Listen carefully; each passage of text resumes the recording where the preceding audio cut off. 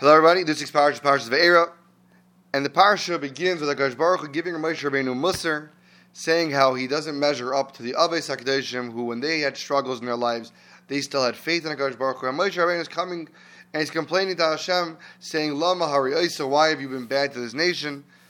And the question that all the Mefarshim really want to know is that, why is Moshe Rabbeinu being chastised for doing this? The Gemara tells us, even in Sanhedrin Kuf Yud Aleph Amud Beis, that Moshe Rabbeinu was ultimately punished to the point where he was only able to see this redemption from Mitzrayim, but he was not able to see the ultimate Geula when Klal Yisrael came into Eretz Yisrael. And seemingly, Moshe Rabbeinu was doing something very different than the Avos. The Avos, when they had troubles, those personal troubles, these were things that they're personal challenges, and they're able to accept the HaKadosh Baruch Hu's judgment in pure faith. Moshe Rabbeinu over here, he's the leader of Klal Yisrael. And the leaders of Klal Yisrael always have to speak up for Klal Yisrael. They always have to daven on their behalf. They always have to beg HaKadosh Baruch Hu to forgive Klal Yisrael. So seemingly Moshe Rabbeinu is doing nothing wrong. Why is HaKadosh Baruch Hu punishing Moshe Rabbeinu for coming and saying, Lama Hariyasa? And the Sefer Darkei Musar explains that that's 100% correct, that Klal Yisrael's leaders have always stuck up for Klal Yisrael, daven on behalf of Klal Yisrael. But there's a difference. Moshe Rabbeinu is being punished over here specifically for the language that he chose to say, Lama Hariyasa. Why have you done bad? Why have you done evil? That, says the Darkei Musar, is what HaKadosh Baruch Hu is, so to speak, upset at Moshe Rabbeinu for, because Moshe Rabbeinu is making a mistake that although there's definitely challenges, although there's definitely times when Klal Yisrael has to daven and ask for things to get better, but there's never anything evil, nothing bad ever comes out from Shemayim. There's, in this book by Rabbi Yaakov Kamenetsky, they write, Rabbi Yaakov Kamenetsky was a Rav for many, many years in a little village in Lithuania called Stavyan. And it was a very, very poor village, and they could not afford to support their Rav. And Rabbi Yaakov Kamenetsky's family basically suffered from extreme poverty for many, many, many years. And he kept trying to apply for positions in bigger cities to get a job as a Rav. And many times he's a very talented person, and many times he got very close. And somehow, every time something seemed to have gone wrong, and there's always some new candidate came up at the last minute, or something else went wrong, and he couldn't get a job as a Rav anywhere else. And finally, there was this one position which came up, and he came there, and they loved him, everything went great, and sure enough, also, this last position fell through, and they gave it to somebody else. And Rabbi Yaakov, at that point, the situation was that extreme that he basically decided that he had to go get a job as a fundraiser for the Kollel, the Covenant Kollel, I believe. It was one of the Kollelim, and he had to go to America to become a fundraiser because he couldn't support his family in Lita. And his wife, the night that he decided, that this position fell through and he decided he had to become a fundraiser, his wife stayed up the whole night crying bitter tears. She cried the whole night that her husband, who was a Chashuv Rav for many, many, many years, would now have to become a fundraiser and go to America. And she was very, very, very bitter about what was going on. And sure enough, Rabbi Yaakov Kamenetsky came to America as a fundraiser. And his first day on the job as a fundraiser, he came to one of the donors of this kollel, and he came to the guy and he said to him, look, in the past, the papers say you gave, whatever it was, X amount for the yeshiva, for the kollel, could you please match your contribution? And the guy says, look, those numbers are incorrect. I could show you my receipts. And the guy went back, showed him his stubs, and he actually gave a couple $100 less in the past year.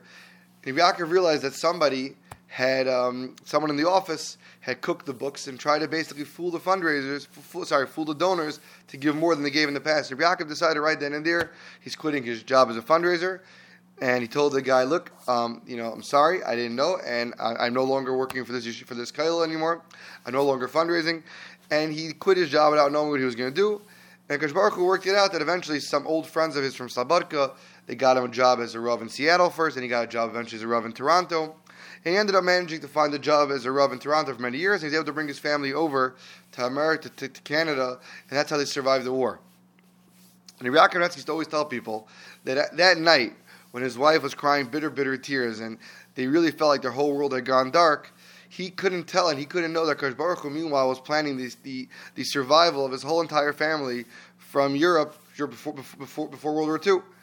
And he said that this kind of, for him, was a big moment that showed him that he never understands what's going on. He never knows what the bigger picture is. And a person just has to trust HaKadosh Baruch Hu that whatever happens, it's never ra. It's never evil. It's never bad. Of course, a person has to daven. First, a person has to try to make a situation better. A person has to know that it's never ra. It's never evil that's coming from Shemayim. It's always a bigger picture of what's going on.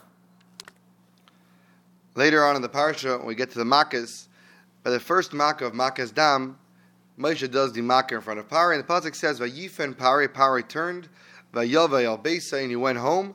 V'loy shas libay gam l'zeis, and he didn't put his heart about this as well, and he ignored basically Makkah's Dam. And there's a fascinating Meshech Chochmah. Meshech Chochmah writes that what does it mean that Pari went home to his house and he ignored the Makkah? He says that although Makkah's Dam existed throughout the entire land of Mitzrayim, it was in the rivers, it was in the houses, it was everywhere, there was one place in Egypt where there was no Makkah of Dam, and they had water, and that was in Pari's house. Pari was not afflicted with the Makkah of Dam inside his own house. And he says that the reason behind this is because we know that the way that Egyptians managed to survive throughout Makkah's Dam, although they had no water, is that if they purchased water from a Jewish person, then that water stayed water, it did not turn into blood. Says the Meshech Chochmah, since Pari raised Moshe Rabbeinu in his home, and he took in this orphan, so not orphan, but basically this abandoned child, and he paid for his education, he raised him like he raised all other princes, that merit, that money that he spent, so to speak, on raising Moshe Rabbeinu, that was his payment for his water during the Makkah of Dam. That's how he managed to have water during the Makkah of Dam. A fascinating insight from Meshech Chochmah. In fact, he doesn't write a source, but in fact they found that the Meshech Chochmah, what he says is actually in a medrash called Medrash HaGadol, a lesser known medrash. But just the interesting idea of how much HaKadosh Baruch Hu takes into account everything somebody does. Even though you have someone as wicked as Pari, and as, so to speak, as bad as he is, but HaKadosh Baruch Hu never, so to speak, lets anything go behind. And the merits that he did in taking care of Moshe Rabbeinu stood for him when he needed them. The Gemara tells us that Hananiah, Mishael, and Azariah, the three great tzaddikim who refused to bow down to the statue of Nebuchadnezzar and were willing to get themselves thrown into a fiery furnace, the Gemara says, where did they get these, so to speak, motivation? Where did they get the idea to throw themselves into the fiery furnace? Where did they get that from? The Gemara says they made a kal v'chomer. They learned this from the Tzvardeya. They said that the Tzvardeya, they went and threw themselves into the fiery furnaces of the Egyptians. Like the pasuk says that these frogs went in even into the ovens of the Egyptians. And they said, look, if the Tzvardeya, if they who are not commanded to kiddush Shem Shemayim and sanctifying Hashem's name, were willing to give up their lives to go into the ovens, so too we should give up our own lives and throw ourselves into this furnace for the sake of HaKadosh Baruch Hu. And all the Mefarshim want to understand the Gemara. Seemingly, we all know there's an obligation for a Jew to give up his life, God forbid, if need be, if forced to serve Avodah Zarah. So why did the Hananiah, Mishael, and Azariah have to learn from the Tzvardeya? Seemingly, the halacha is clear that if someone's telling them they have to serve idol worship, they have to serve Avodah Zarah, they have to sacrifice their life. So the Ruach Eliyahu brings a pshat based on a Tosfos that what was going on by Nebuchadnezzar's statue was not bona fide Avodah Zarah. It was an andarta, it was an effigy. Nebuchadnezzar built himself a statue kind of to show that he was an extremely powerful person, and it was an ego thing. It wasn't that he was saying he was a god. So, if so, why is there an obligation to give up your life altogether?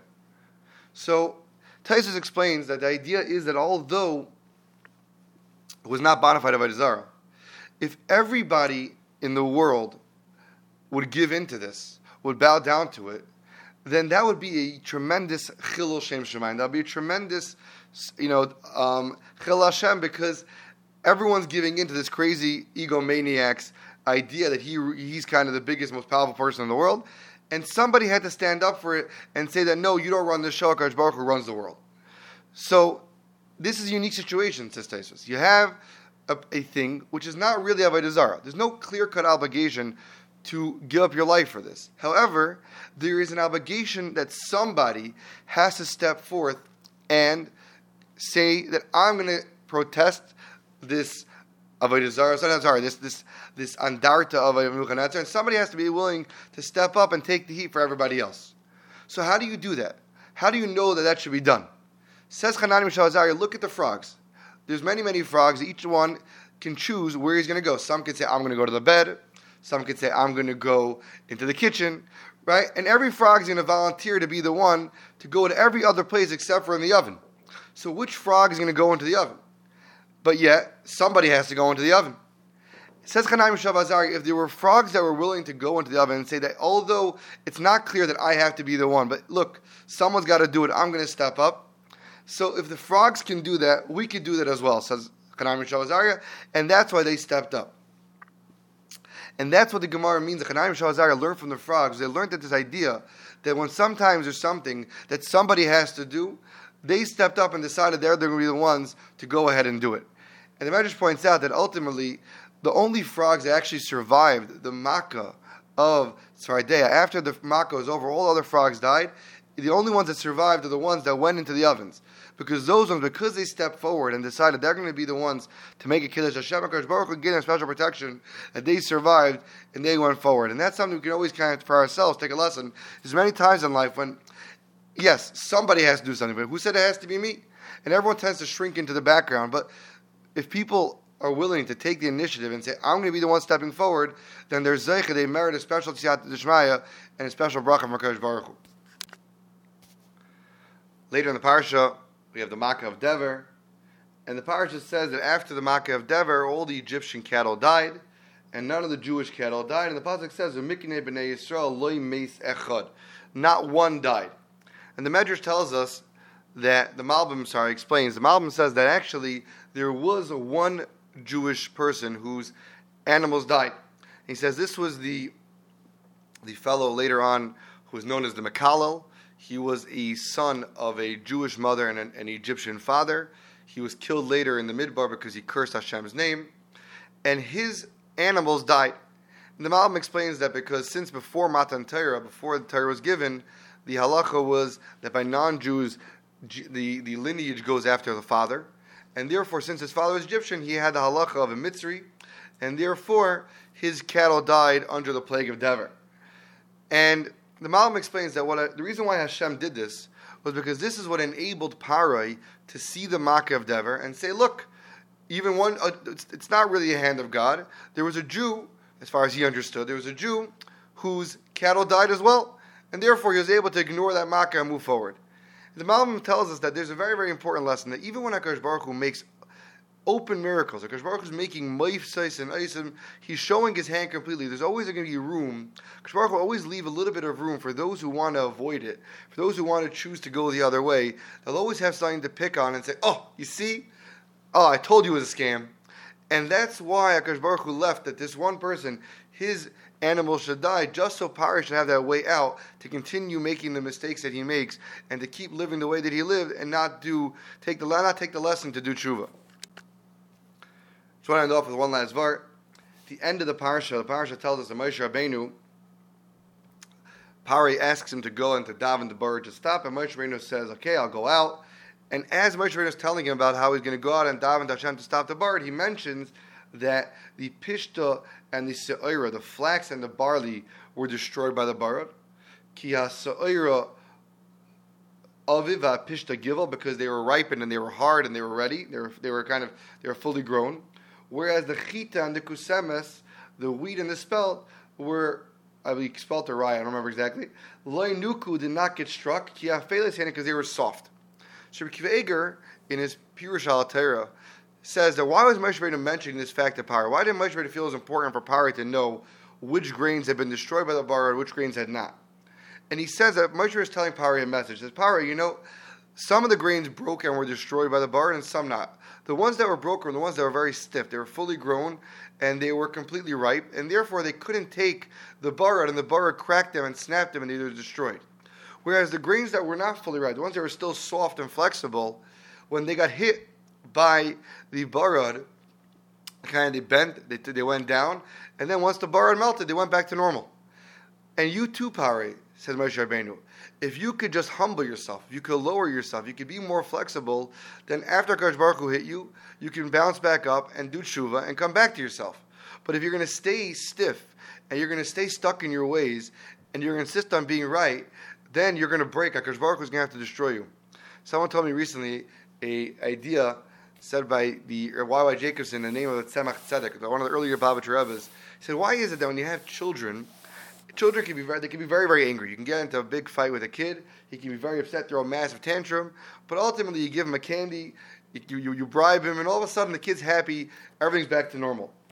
An adult, you can offer him this, you can offer him that, but he'll be holding a grudge and angry, and he'll refuse to make peace for years and years and years and years. What's the difference? Why do kids get over it so quick and just take the candy, and adults hold grudges even though it makes them sad? And he said a very deep point. He said children, they rather be happy than be right. And they'll buy themselves whatever you give, they make them happy, they're good to go. Adults, they rather be right than be happy. And it's something we can always take to heart. A lot of times in life, if we could just decide, look, let's just be happy, and who's right, you're right, I'm right, who's right, it doesn't make a difference. Just be soft, be flexible, and you'll be much, much happier, which all have a wonderful Shabbos.